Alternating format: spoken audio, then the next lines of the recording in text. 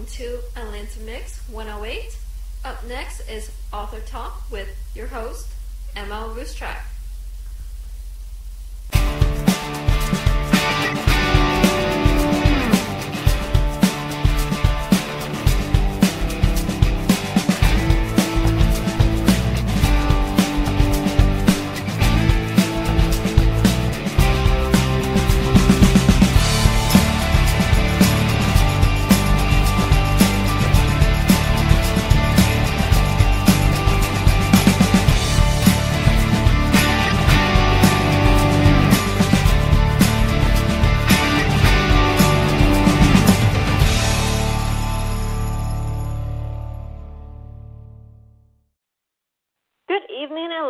This is M.L.Ruscsak, and you're with the Author Show. I'm here today with Richard Stanley, and we're going to talk about his wonderful book.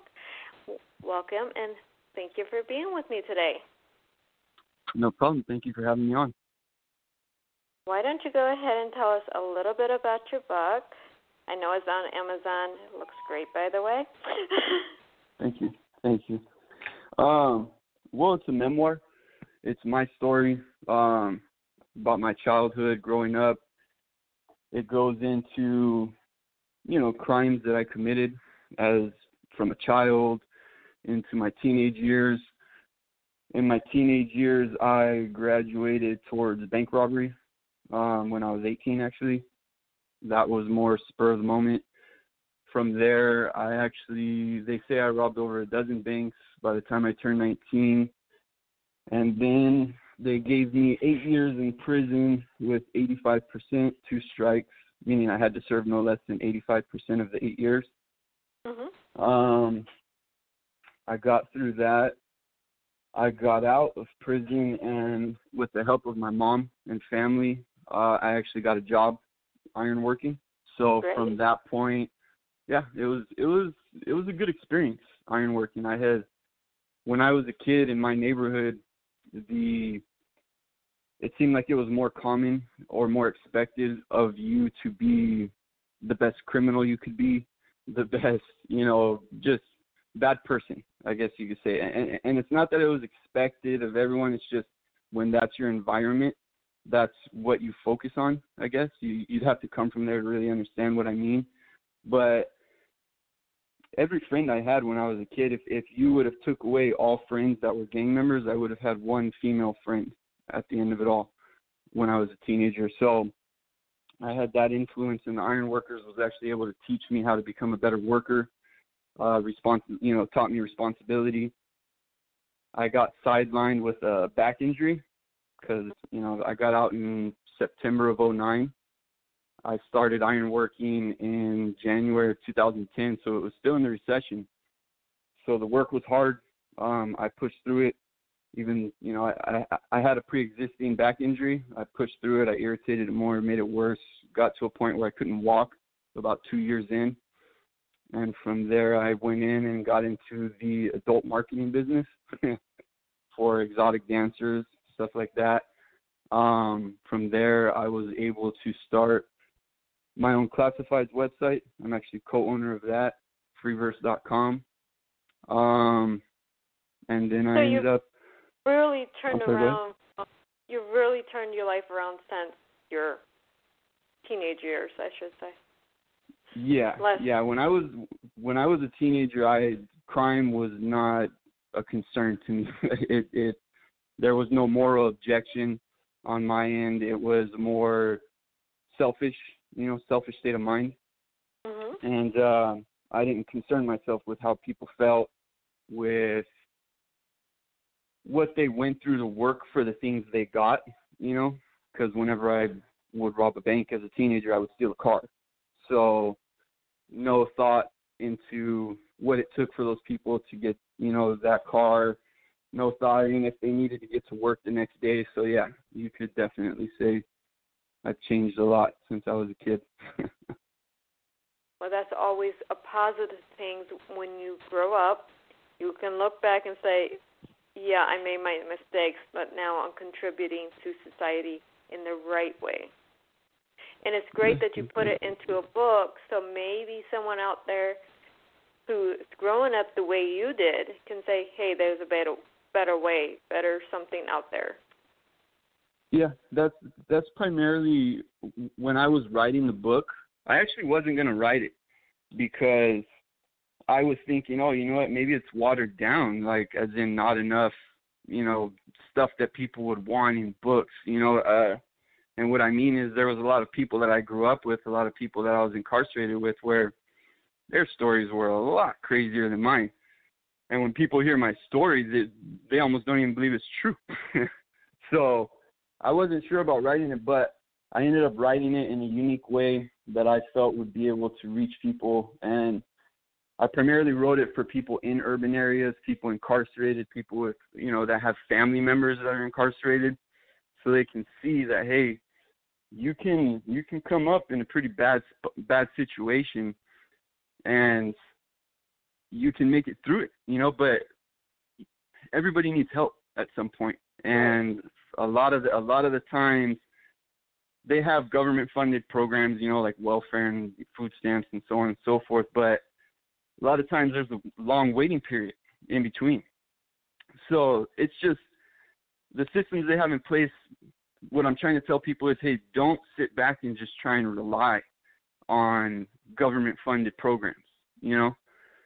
If you focus, if you try, you can accomplish it, but it helps to have somebody helping you along, at least in the beginning, so family is critical, I would say, to people coming out of prison, a positive influence, Yes. And there's a lot of people out there, and I talk to a lot of kids, teenagers, 15, 16 years old. Well, I don't have money for this. We don't have money for that. Okay. McDonald's is not your best job in the world, but it's money coming in.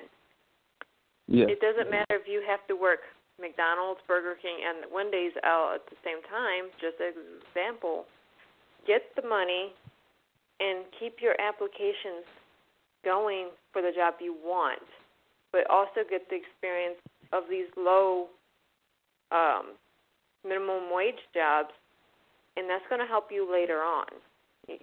Just don't complain about it. Do something. Yeah, you're absolutely right. I actually had a job when I was 18, and I elected to quit it because crime was paying more.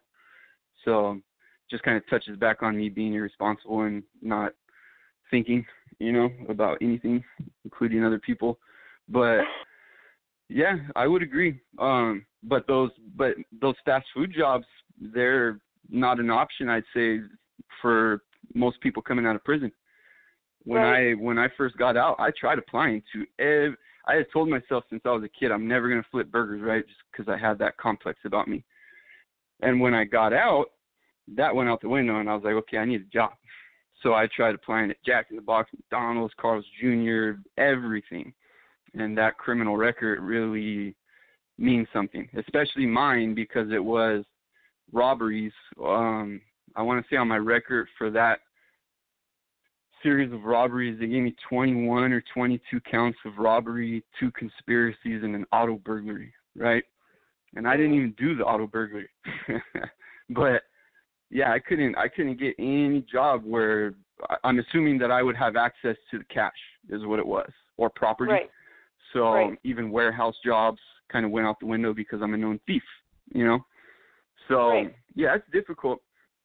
But again, family, if you have people to help you, you can figure something out. People just need that breather. It's hard to just get out of prison after, let's say, 10, 20 years. If someone's doing that, I only did a little over 7, but let's just say somebody's getting out after 20 years. All they give you is $200 cash, and then they just go, you're free. And you got to figure it out from there.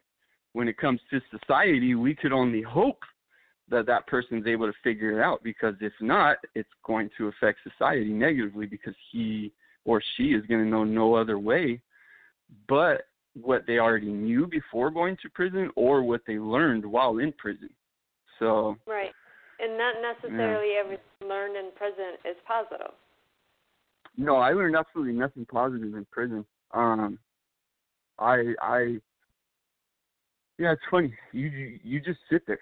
You sit there and you interact with other people, you walk here and there on the yard, but otherwise you're essentially in a jar with just a bunch of criminals, and there's no programs other than, while I was there in California, again, I'm speaking on California specifically, when I was there, they didn't have any programs where anybody with a violent or serious crime could participate in. It was all geared towards people with drug offenses, nonviolent offenses. And that kind of always confused me because I figured, wouldn't we want to kind of change the mindset of the violent guys instead? But I don't know if they have any now. Unfortunately, well, maybe I'm fortunate or unfortunately, I don't know. But I've never been in that system, so I'm not sure how it works. But as an outsider looking in, there's things that need to be done that's not being taken care of. And that's the funny thing too, when you really think about it. If the system seems broken, right? Which I think everybody, whether you're Democrat, Republican, Tea Party, it doesn't matter, right? You can sit back, look at the system, acknowledge all the flaws, but the funny thing is no one's fixing it. They're just going with it, and it's like, why? Why won't they just simply try something new, be open to opinions, But until they do that, I don't really think anyone can expect a solution. Best you can expect is more prisons to go up, to put all the people in. But we hear from both sides of the fences that the prison system doesn't work or is overpopulated or fill in the blank here, but no one's coming up with a solution to say, okay, let's retrain people, let's rehabilitate who we can, let's come up with good paying jobs so they have something when they come out that will hire these people. Yeah, I think it has I think a big part of it is the mandatory minimum sentencing guidelines they have in place, and that's I'll give you an example. Mandatory minimum sentencing, guidelines. It's all black and white. There's no human element to it. So in California, right, I was given 2 strikes for my crimes. I didn't use any guns and no violence. I never even stopped anybody from leaving the bank. But because they said I scared people, it's a serious crime. So I got 2 strikes, which I had up until that day that I received those 2 strikes, I had thought strikes were reserved for violent criminals. So they're giving a lot of people strikes. When I was incarcerated, I noticed a lot of people had strikes. And you could be 13, 14, 15 years old. And if you got in a fight, if you were convicted of, let's say you got in a fight, you busted the guy's nose at 14 years old, they could give you a strike for that. So that counts when you're an adult. So you can be 30 years old, and that strike will count. So if you, out with your girlfriend, somebody grabs her or something, and you react and punch them, that's your second strike because you're supposed to call the police. California is very, very insensitive. Again, it just goes back to black and white. There's no human element to it. There's no case-by-case punish accordingly. So the numbers are just going to keep increasing.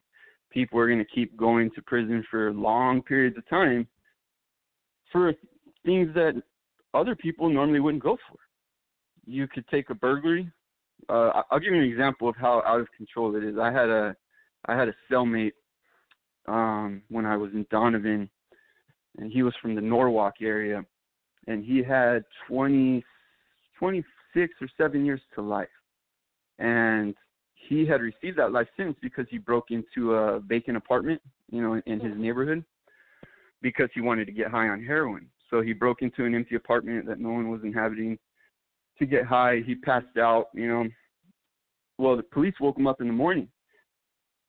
He got life for that crime because they consider it a violent crime. Because the residential burglary, if let's just say someone breaks into your home, that's scary. That's a terrifying situation. So the way it's written is, hey, if you're going to go into somebody's home, the the potential for violence is there, I believe is what they say. But now if you're breaking into an empty apartment because you're homeless and you're trying to get high on heroin, empty as in no furniture, just bald. Right. So I don't see the justification for a life sentence there. Right. Huh? Floors, walls, and yes. And he had, and this isn't somebody that had a murder or a rape or a child molesting on his jacket. It's just crimes. If they can't get you on a violent crime, California will get you on what they call a serious crime, which I guess makes murder just your regular old, plain felony nowadays. But yeah, so you could break into an apartment empty and you'll get the same amount of time as you would for killing somebody. So I believe that doesn't make sense, but now that's telling criminals out there, or potential criminals, especially the older ones getting out of prison, talking to the younger ones, like they're going to put that in kids' heads, and young gang members and young people growing up in hoods, and they're going to tell them, hey, you're going to get the same amount of time for breaking into an apartment as you would for killing somebody, and that's a bad thing to pass on to a young mind that's soaking up information as they go, because that might just become a part of who they are. That's just something that's in their mind that they retained. And when, it's a scary situation. But again, it goes back to nothing's really being done to fix it. In my opinion, it's just getting worse. But I don't know. Okay, let's build another president, or let's talk about the gangs or the violent crimes that are happening on the street, but let's not do anything productive other than put the people in the prison instead of preventing things to begin with. Yeah. I mean, something needs to be done.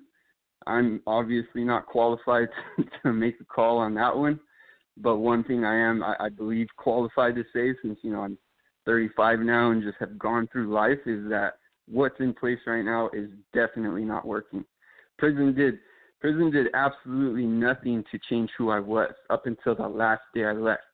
I still didn't care. It was landing with my family, moving back in with my mom when I got out, being around my sisters and just appreciating the family, getting into the iron workers, just learning the whole other side of what life can be. Because a lot of people in these neighborhoods, they don't even get to see that. It's really bad in some areas, really bad. People don't have money to eat. They're still working 2 jobs, but they're minimum wage. And rent in California is crazy. So both parents can have 2 minimum wage jobs, and hey, guess what? You're still barely making it, especially if you have a couple kids in your belt. So a lot of times people say, well, they shouldn't be having kids. But at the same time, it's like, well, if they already have them, now what? They're still kids. Right. There's still other people to be considered, But I think nothing short of private funding would fix it. Somebody with enough money and a good idea to come in and be like, hey, look, we're going to take it upon ourselves, if it's a corporation or entity or nonprofit, and we're going to do this and that. And then they just start trying things. And I think that might be the only solution, because if you leave it up to the people in charge now, the only thing, I like to consider myself I like to consider myself a hustler. So meaning, I like making money. I like figuring stuff out.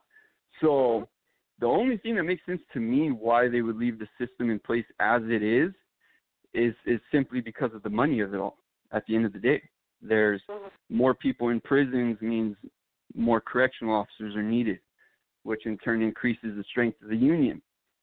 So I don't know.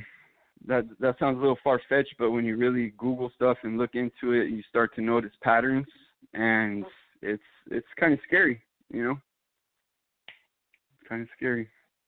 Yes, it is. Society as today as a whole is scary.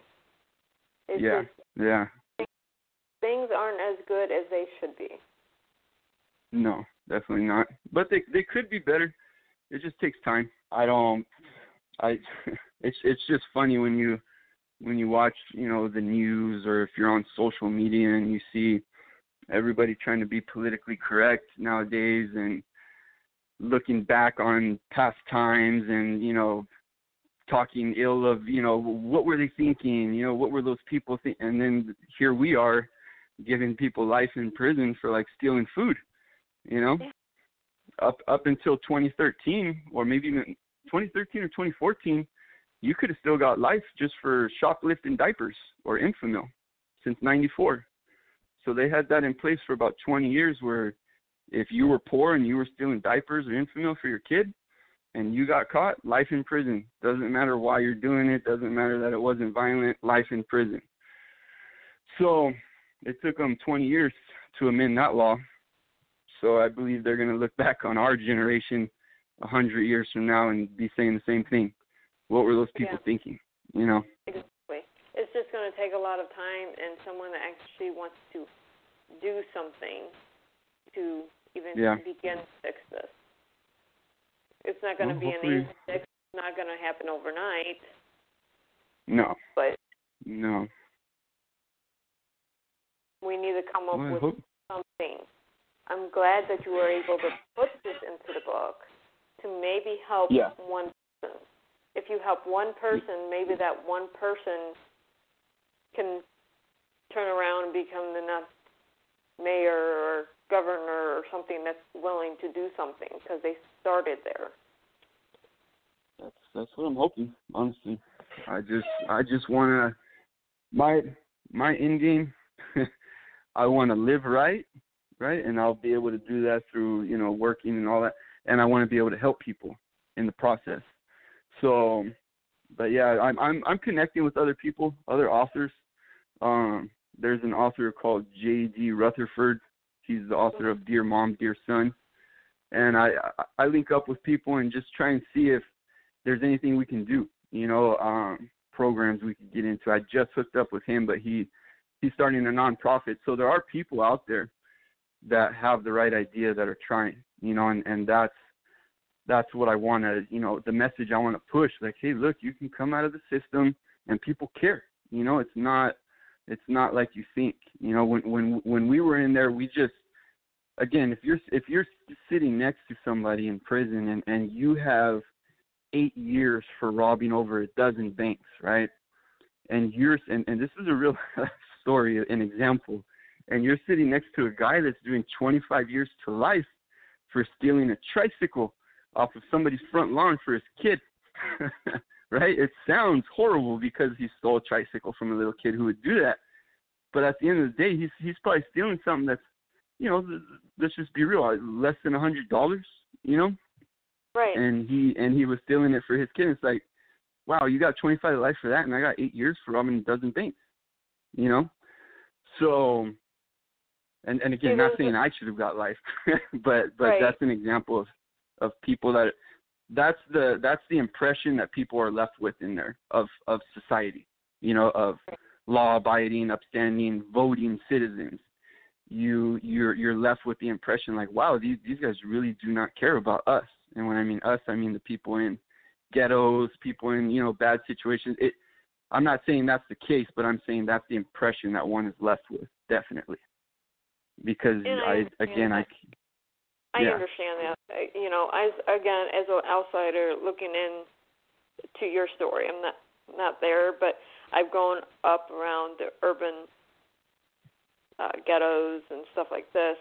Not in one, but I've known people that have, and that's the crowd I used to hang around with. Yeah. But we as a society don't do enough because we do. Okay, well, there's welfare programs. Okay, so we're creating a culture that depends on the welfare system. Why aren't we creating a culture to help people help themselves or get out of this situation? No, yeah, you're absolutely right about that. And welfare is just another example. Why don't they fix that? It's obviously it's kind of messed up when you watch the news and you see people that are actually freezing to death on the street still, right? And at the same time, for a fact that there's a lot of people probably manipulating the welfare system that just simply don't want to work, that are sitting at home. But everyone doesn't do that. There are people that actually direly need that, again, that kind of cushion, that breathing room, just to get a head start. So that would just lead me to believe that the welfare system is completely broken, and yet nothing's being done to fix it. Like, right. I don't get it. I just literally, I don't understand it, you know? I don't like that either. Yeah, there's a lot of things in society that doesn't make sense, isn't understandable to anyone, but the people that misuse it. They get the system, and they know how to work the system, and then they abuse the system, and then we get a broken system. I think people just need to remember that they're the voters, you know? We're the ones who went to office. Right. And I don't know if I don't even know if it's like this or if it's supposed to be like this and it's just not, but it would be lovely if when a politician is voted in and his constituents were to tell him, hey, we want you to vote this way on this issue. And if that person was to, oh, well, my party wants me to vote this way. Okay, well, you know, forget about them. We elected you into office. You know, we're not talking about the party. This is greater than a party. We're telling you this is how we want it done. And it would be nice if we lived in a world where if that person did not do that, hey, you got 2 weeks to get out, you know? Just pack your stuff up and get out. But growing up, I always thought that that's how it worked, you know? Government officials work for us and we can get them out of there, but I know it doesn't work that fast. It's not that quick, but it's just crazy that it's so hard to get rid of somebody that you don't like, that you just don't agree with. But go ahead. I'm sorry. Go ahead. Too many corporations own the politicians. We don't have enough citizens as politicians. That's the disconnect. Yeah, if we had more citizens as politicians instead of career politicians that have been bought by corporations, I think we would feel bigger. I don't know. Yeah, and you're absolutely. That's not. I used to hear that a lot and think, oh, it's conspiracy theory, right? And then I watched this. I believe it was on Netflix. I want to say it's called The 13th Hour, and it's this documentary, and she, the director, threw in there this organization called ALEC. I don't know if you've heard of it, but they work. It's an exclusive entity. I think it's worded as a corporation, maybe, but no, not a corporate. It's like a group. But to be part of this group or this club or whatever it is it's called, you have to be either a large corporation or a politician, and it's called ALEC, A-L-E-C. And there had been rumors of, you know, ALEC, basically the corporations trying to push laws to the politicians. And the politicians and the corporate, no, we're just trying to work together for each other's benefit and, you know, to grow society or whatever, relations, I don't know. And then there was this lawmaker in Florida that was pushing this law through, signing it, and she had forgot to remove the corporate letterhead of ALEC from the bill or from the law itself. So basically ALEC had written it up for her, handed it to her. She was doing this live in front of the media, so they got it on film. I want to say you can find it on YouTube or Google. So, yeah, it's actually really happening where you have companies that I want to say like Kraft is a member of ALEC, Coca-Cola, you know. So whatever state you're living in, you could literally be having Coca-Cola and Kraft, as in macaroni and cheese, deciding how you're living your life. Exactly. Because it might benefit their corporation some way or another. And that's scary, really scary. But it's happening, not a conspiracy theory. You can look it up online. So, yeah, you're absolutely right about that. Well, it was really nice talking to you. We have just a couple minutes left, and I don't want to cut you short, but I do thank you for being on the show today. And would you like to tell the viewers, because I don't think we've covered this, the name of your book, and if there's any other place other than Amazon that they can find it?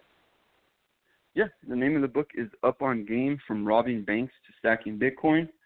You can get it on Amazon. You can get it in Book Soup in Los Angeles. You can go to my website, upongamebook.com, and find it there. Great. And can the listeners find you anywhere?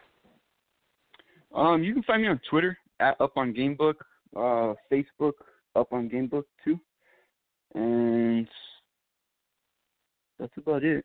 You know what? I have an Instagram too. Up on Gamebook. Yeah, it's all Up on Gamebook. You'll be able to find me on Twitter, Instagram, or Facebook. And for this edition of Author Talk, good night, Atlanta.